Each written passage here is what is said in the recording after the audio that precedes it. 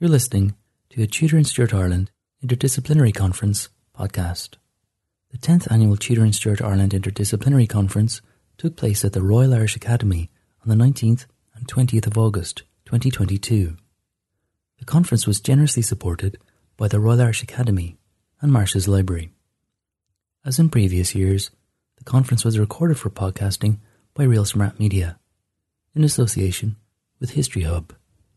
You can access the archive of Tudor and Stuart Ireland Conference podcasts on History Hub's website, historyhub.ie, as well as on Apple Podcasts, SoundCloud and Spotify. In this episode, a recording of a paper by Jason McElligott from Marsh's Library, entitled Books for Old Soldiers, Creating a Library at the Royal Hospital Kilmainham, 1712 to 1714. Thanks to the organisers for a fantastic conference. It really is always, the Tudor Stuart Ireland is always a very convivial but friendly but also intellectual conference as well. But, you know, it's always a pleasure to be here. So, the establishment of the Royal Hospital Kilmainham in 1684 was a big step forward in the care of wounded and elderly soldiers in Ireland, as many of you will know. This is the east elevation of the Royal Hospital Kilmainham as it presents today. It was established on a 64-acre site, a purpose-built facility, and this is a shot from the southeast showing the eastern facade there, but the northern facade with the tower, the steeple there, with the main hall, the master's apartments and the chapel, with the gardens then running down to, they would have run down to the river, but in the 19th century the railroad took some of the land. But a 64-acre purpose-built site, and many of you will know that it was consciously modelled on Les Invalides in Paris, which, and you can see the similarity here in that those gardens run down to the river, and the gardens are north-facing towards the river, very similar to what we see in the Royal Hospital at Kilmainham. And before I started work on this, I started work on the library, which has survived intact. I hadn't quite realised just how important the institution was in the social and cultural history of Dublin, particularly in terms of welfare in the 18th century. In 1703, the number of soldiers who could be housed in the hospital was increased to 425. But during the 1710s, for example, there were still 450 men who were in the hospital at any one time, but there were a further 550 men who were receiving pensions and living out. So there's 1,000 men and presumably their families in Dublin in the 1710s receiving aid as part of this institution. And here is a survey taken in 1744 of all of the men in the hospital, and it's taken just after the Battle of Dettingen, so the authorities want to see what's happening. There are 634 men resident in the hospital at that time, 9 months after the battle in south-central Germany. The youngest of the men I've found, and it's hard to see here, but there are men in their 30s and men in their 70s, and there's a list of the disabilities as well. So there's an interesting history to be written on, so what constitutes disability and what gets you into the hospital and where the men come from. The youngest in 1744 is a 20-year-old William Campman, wounded in the battle, but the oldest is the 90-year-old James Dunwoody, who entered the hospital in the significant year of 1712, and I'll explain the significance in a moment. But there's one man in his 90s, there are 17 men in their 80s, and there are 94 men in their 70s residents in the library. So it is essentially a very large old folks' home or senior citizens' home with an infirmary, a hospital, and also what they called at the time a lunatic asylum as well, as they called it Bedlam and the Madhouse. So it's an enormous facility in terms of the history of medicine in Ireland. But the question arises as to what these men, the 20-year-old William Campman and the 90-year-old James Woody, did to fill the weeks, the days, the months, the years, and even the decades in the hospital. And one of the obvious answers is that they must have read.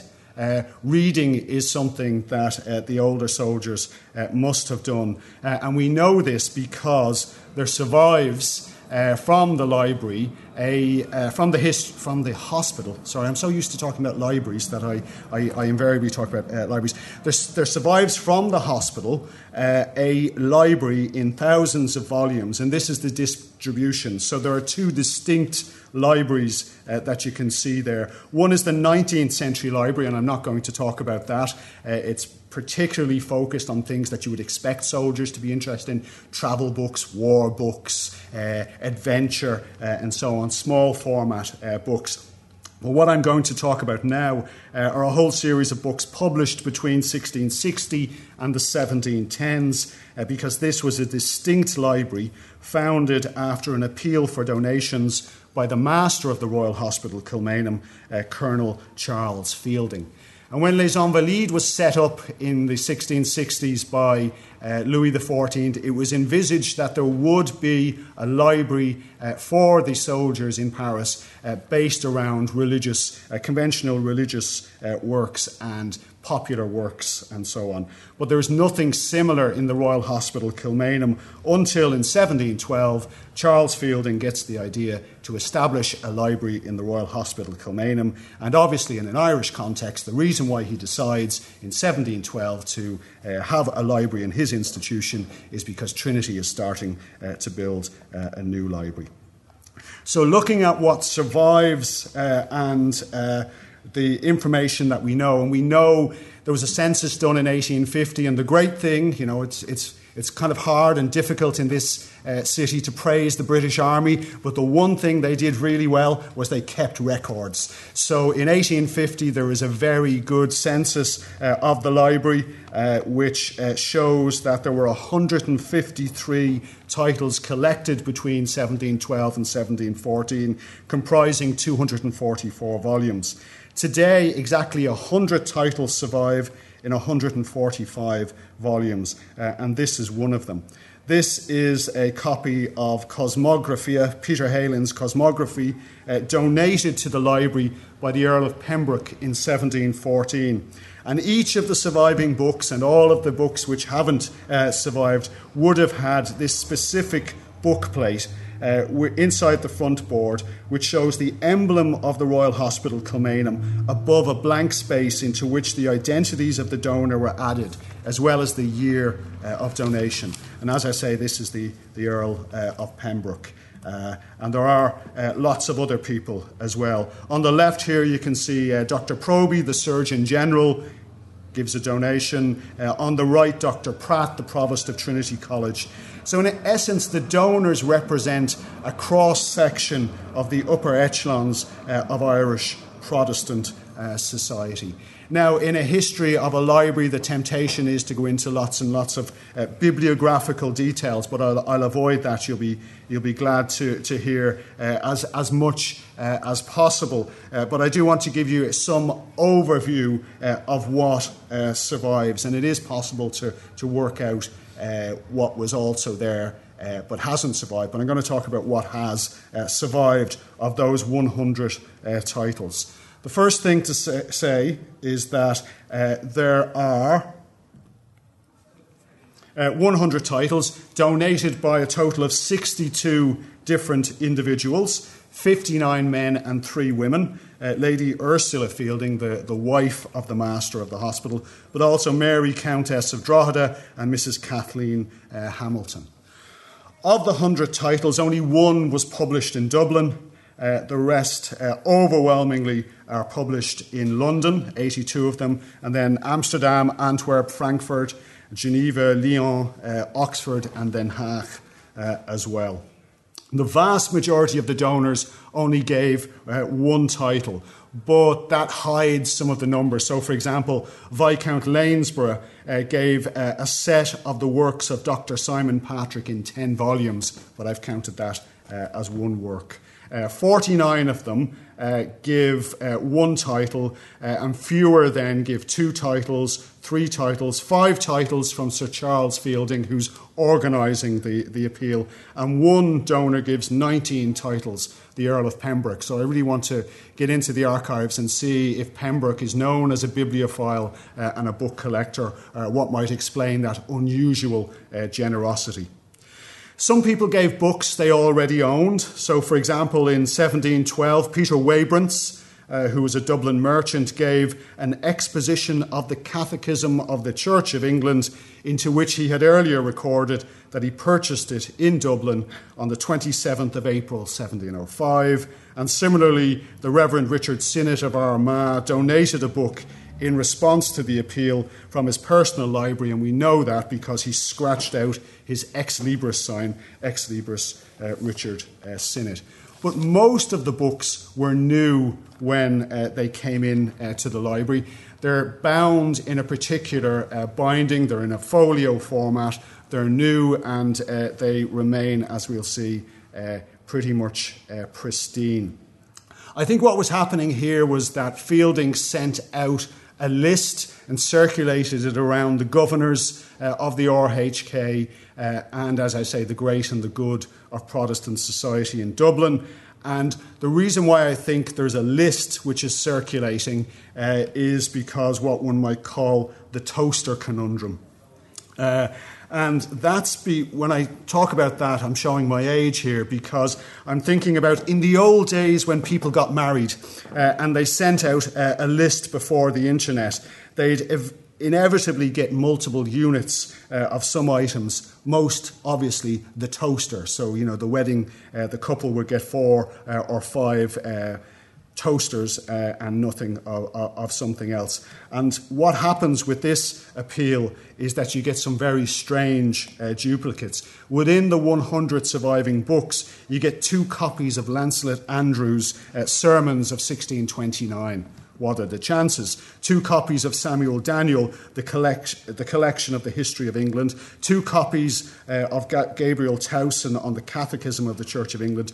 2 sets of the Spectator from 1711, 1712. Perhaps that might have happened by accident.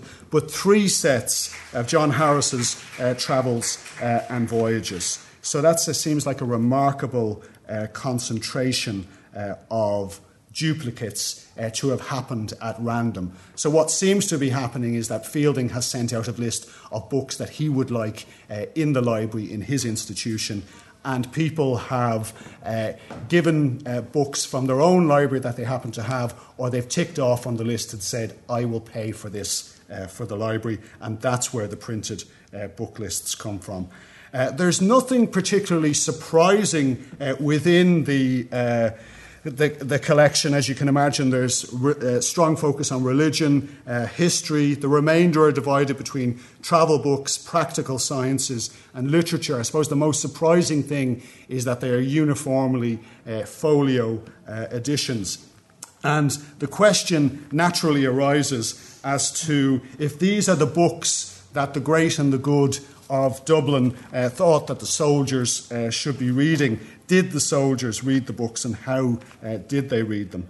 Occasionally we get some signs of reading. So here in this example, after Lord Santry has given this book in 1713, his name and the date are there, somebody has spilled a bottle of ink across these pages. We know after his death that the executors of Sir Charles Fielding's will gave back 17 books from the library which he had kept in his own personal collection. There are also occasional notes in the book. Somebody has scribbled into one of the books about how awful the diet is in the Royal Hospital Kilmainham in 1732.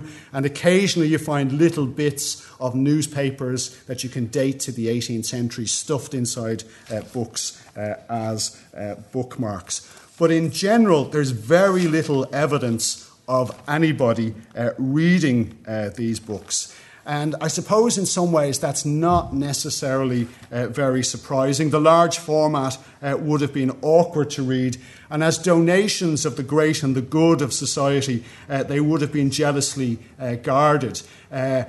The Royal Hospital Kilmainham, like all institutions associated with the military, is hierarchical. So there is no way, as I had initially assumed, that these books would have been read by the men in the library. They may have been available to the officers in the hospital, but the men in the hospital would have been excluded from reading these items. And there must have been a more regular library, and we do find some evidence of earlier books which we can talk about from an earlier period, which are much more popular, if I can use that word. They're smaller formats. They show evidence of use. And this is perhaps an echo of an other library, which the men and perhaps the junior officers in the hospital had access to. Octavo or duodecimo books, newspapers, magazines, ephemeral broadsides. And if they did exist, they have disappeared. So the irony is, in terms of those of us who work in the history of the book and the history of libraries and try to understand mentalities through the surviving books in a society, that the books which are used and read by people and which circulate and perhaps which people are most interested in tend to disappear over time, and that the books that survive and that we can use as historical records are probably those, like these, which were not widely used and which people didn't have access to. So we can't assume even that the books that survive were ever read extensively, or perhaps more scarily for those interested in the history of the book, that they were ever read at all. Thank you. Thanks for listening to this podcast from the Tudor and Stuart Ireland Interdisciplinary Conference. You can access the entire archive of Tudor and Stuart Ireland Conference podcasts on History Hub's website, historyhub.ie, as well as on Apple Podcasts, SoundCloud and Spotify.